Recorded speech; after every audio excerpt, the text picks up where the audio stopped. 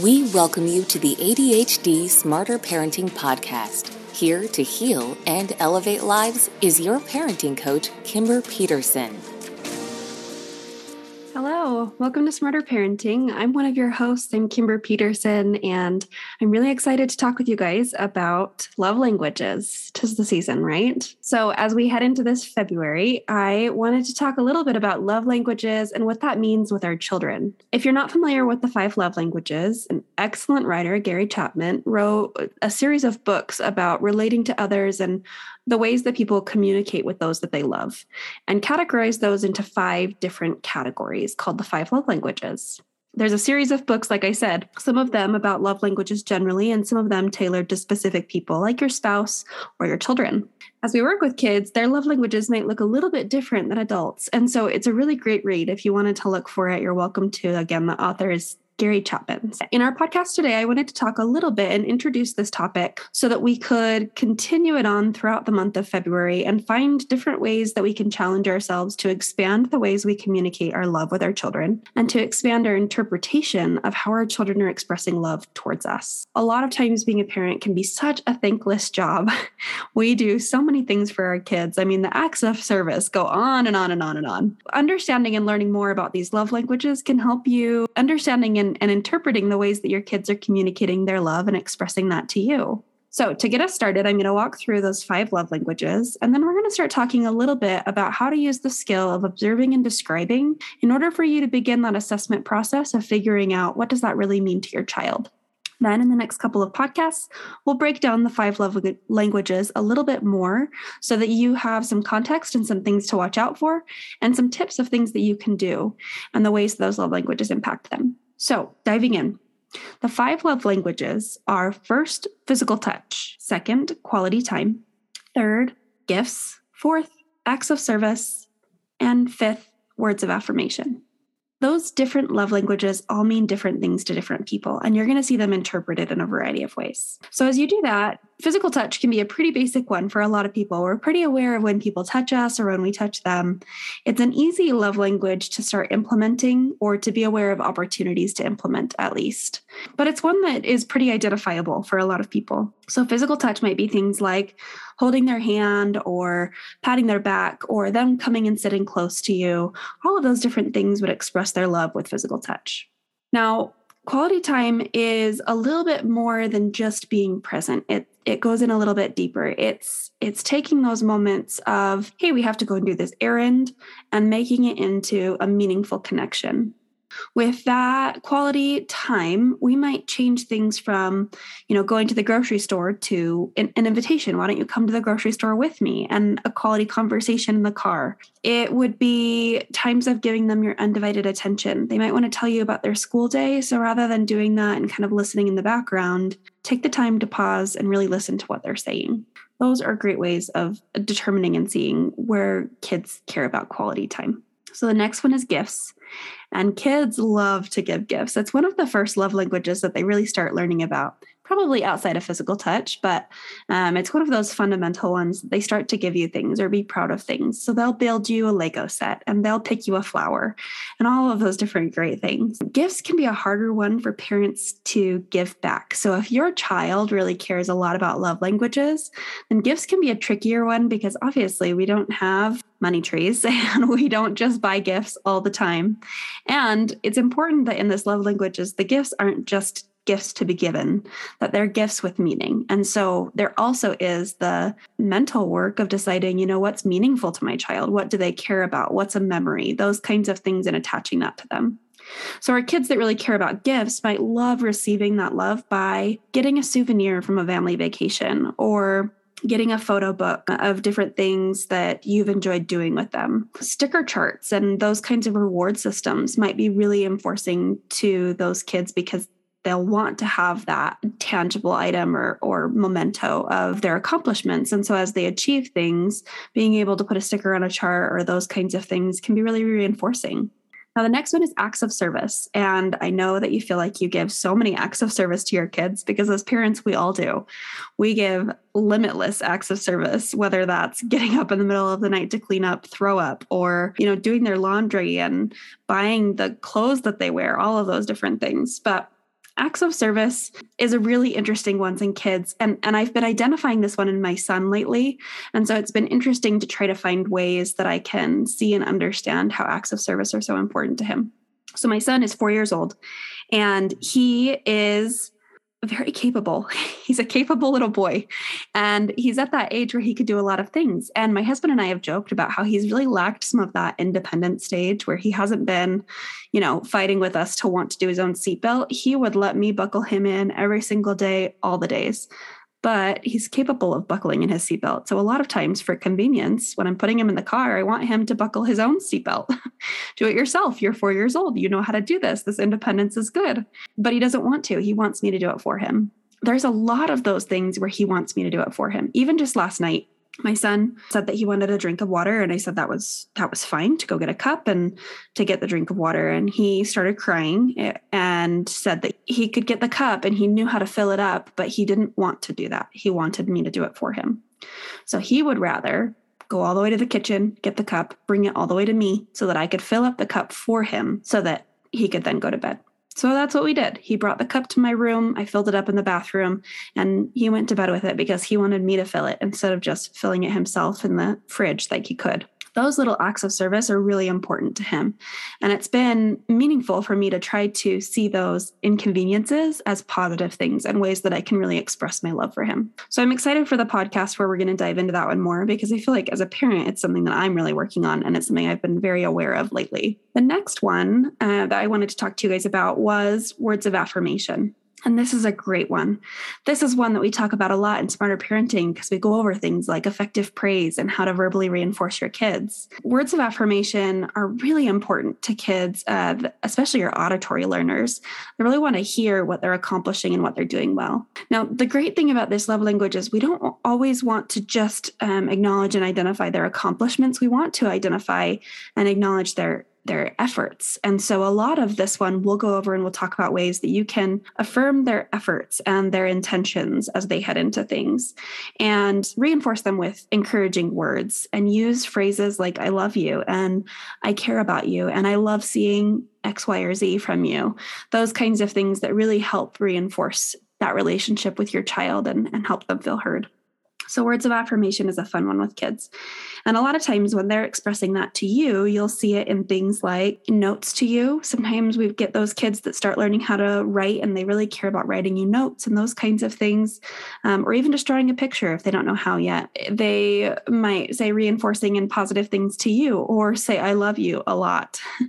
And so there's lots of ways that we can start to see that in our kids as they start to give their love back. Now, I've talked a little bit about how we receive love languages and we give love language communication, but those can sometimes be two different things. So, for example, we might have a family where mom loves to express her love through acts of service. She likes to do special things like pick up and do her son's chore for him. And she likes to take the time to write everybody notes in their lunches. And she likes to take the time to pack everybody's lunches, including dad's. So she might communicate and express her love through acts of service, but she might not love receiving it that way. Maybe receiving acts of service isn't your cup of tea, and that's okay. So if you have your child that comes to you and tries to do these acts of service for you, and you find yourself cringing a little bit, that's not how I want to receive love. I'd much rather you spend time with me or use physical touch or those kinds of things, and that's okay too. So we'll dive into that example a little bit later, but just keep in mind that sometimes we give and we receive love differently. Another thing to keep in mind is that kids often fall into many of these categories, and especially as they're developing and growing, they explore and dabble their hands in each of them. One of the fun things that we want to challenge you to do this month is to try using all of them. See what really works, see what doesn't, see what's their favorite and what's just okay, and what's no thank you. You can explore this and learn a little bit more with your kids over the course of the month if you're trying and exploring different ways of communicating love to them. It doesn't hurt to be loved. And so using all of these different tools to love on your children is a great thing. Instead of focusing on, well, my kid doesn't want that particular one, be a little bit more focused on what matters the most to them. If you try, verbally affirming them by telling them how great they did at their spelling bee, And you also try doing an act of service for them. And you also try giving them a huge hug at the end of the night. And you notice that one of those things really makes them light up. Then keep that in mind. Just take note of those things. One of the ways that you can best do that is by observing and describing. And this is a great tool because a lot of times, as we start to kind of gather this information, using this tool of observing and describing can make us more aware. And it could also make our child more aware. And that mutual understanding can be really beneficial as we learn to strengthen and grow our relationships. So go over to our website, it's smarterparenting.com, and click on Learn. There you'll find a whole class on how to observe and describe. When you open it up, you'll find that there's a video and several resources on how to do this better. But I'm going to walk you through it in this podcast as it pertains to our topic. So the first step to observing describe is to observe the behavior. Watch for it, be aware of it, be looking for it. These are all really great things that we can often forget to do as parents, just keeping our minds a little bit more open. So the steps to this skill are: 1, observe the behavior. 2, get your child's attention.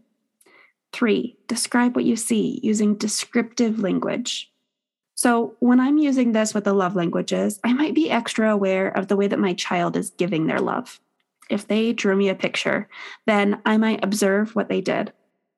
Get their attention and make sure that they know that I'm talking with them by giving them eye contact and getting down on their level. And then describing what I saw. Just now, you spent so much time drawing and creating this beautiful picture, and after all that hard work, you gave it to me. I was really descriptive about what I saw, and I can even describe things like how proud they were, or I saw that smile on your face, and it looks like you're really proud of yourself for working so hard. Thank you for giving this to me. Those kinds of things that really tie in exactly what's going on and exactly what we're seeing.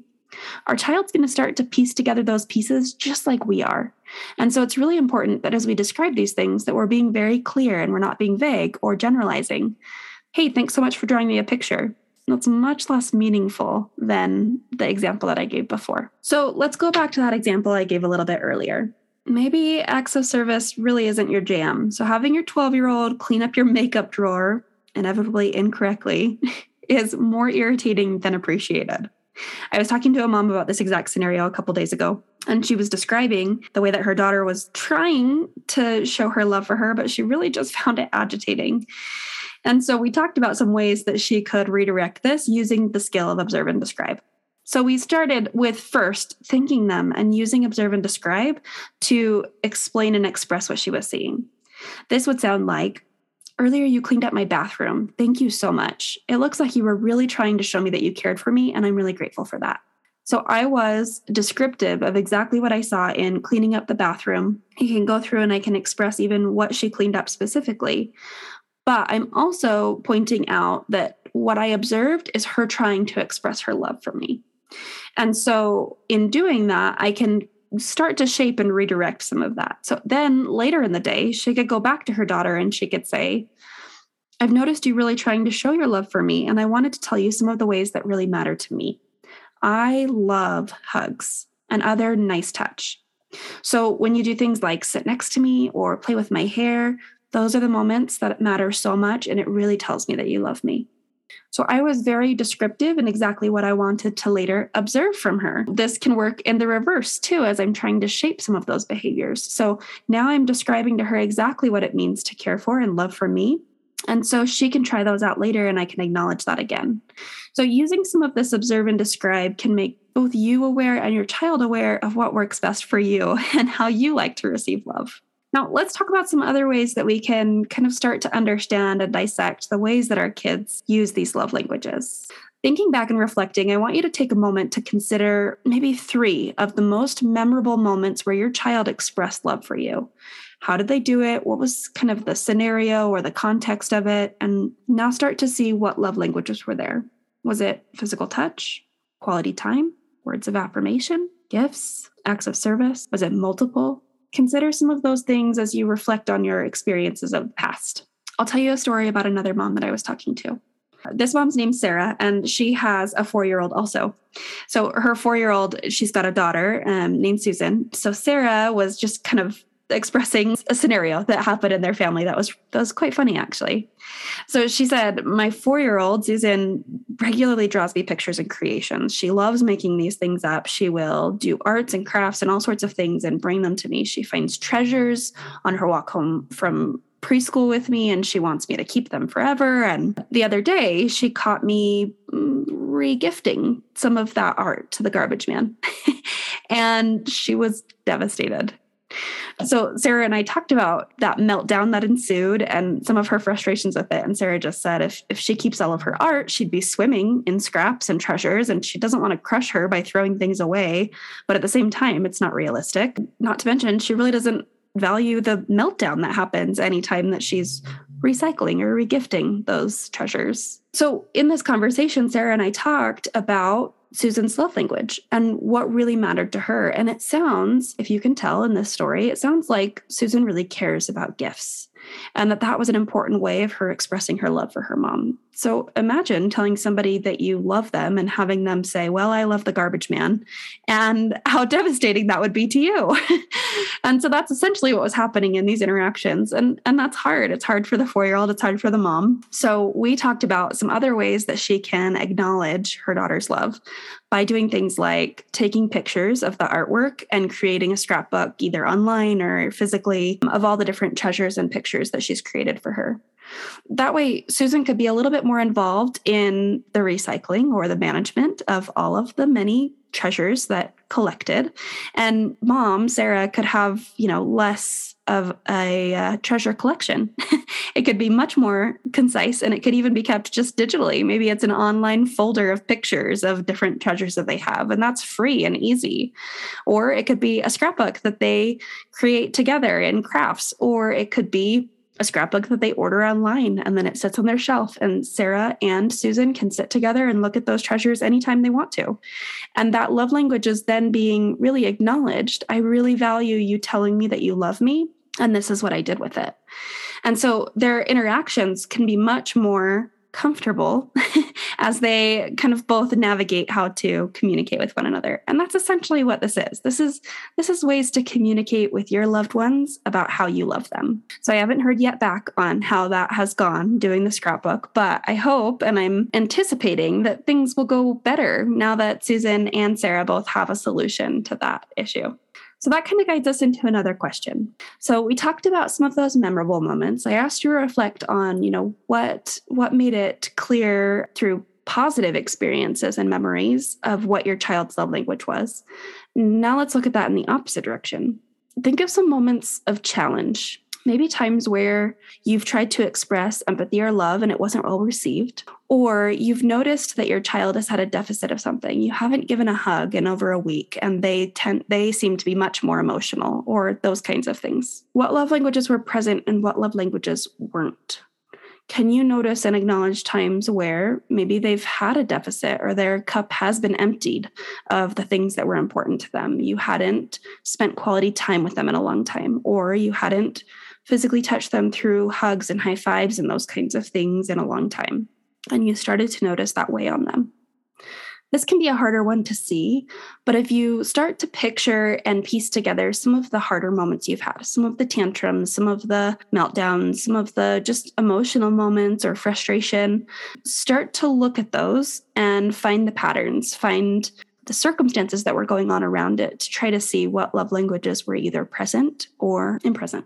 Now that you've reflected on some of those, you can think of a way that you can observe that. So acknowledge that and communicate that with them. Even now, well after the event has occurred, you can observe and describe and go back and kind of reflect on that memory with your child. So that conversation might sound like this. I was thinking about some of the experiences we've had over the last month, and I've noticed that when I don't have enough time to really spend time with you after school talking about your day, that we have a harder evening, and that's been pretty consistent. And it occurred to me that that's a really important part of your day, and spending that quality time together, really just talking and having a snack and then moving on to the rest of our errands and activities that we have for the day, really makes a big difference in how you are feeling. Is that right? What do you think? and asking your child a little bit more and having them be descriptive of what they're seeing or experiencing. This will depend on your child's age. How old are they? How self-reflective can they be? But a lot of times, give your kid the benefit of the doubt. They can be pretty self-aware in a lot of circumstances and can give you some context or insight into what matters to them. They might say, it really wasn't the time. It was just the fact that you made me a snack. That made me feel really special. Okay, that just changed the whole story. I was observing and thinking that this was about quality time, and they just told me that this was about an act of service. And that's much easier for me to incorporate into my schedule. And maybe I care about the quality time portion of that conversation or that experience. And so we can both get a little bit out of it, or I can just make a special point to make their snack, even when we are in a hurry and I can't spend time sitting and eating it with them. I can still make it and put it out for them. So some of those kinds of tools with observing and describing can help you just be a little bit more aware and even reflective with your child through the process. So over the next couple of weeks, we are going to continue to dive into these. And I want you to use this skill of observe and describe throughout the course of the next week to try to understand and get a better idea of what matters most to your child, what matters most to you, and how to best balance that relationship. Then we're going to dive into some specifics of things that you can do and things you can look out for and ways you can keep their love languages in mind according to the different categories. And we'll break these down over the next couple of podcasts. So as a final reminder, our focus and our goal for this episode is observing and describing. And that has 3 simple steps. Observe the behavior, get your child's attention, and describe what you saw using specific language and phrases. Then I also would like you guys to consider and reflect on those different love languages. And the 5 love languages were gifts, words of affirmation, quality time, physical touch, and acts of service. So consider the ways those are exchanged within your family. I can't wait to dive into these more with you guys, and we look forward to your feedback. So if you would like to join us on Instagram, participate in some of our challenges that are coming up this month, and dive more into love languages, please do. Our Instagram page is @SmarterParenting, and we'd love to hear your success stories. So send us a message on there or comment on this podcast so that we can hear more about how this is applying to your life and ways we can tailor a podcast to you. It's been a pleasure talking to you all, and I can't wait to dive into this more this month. Have a great week.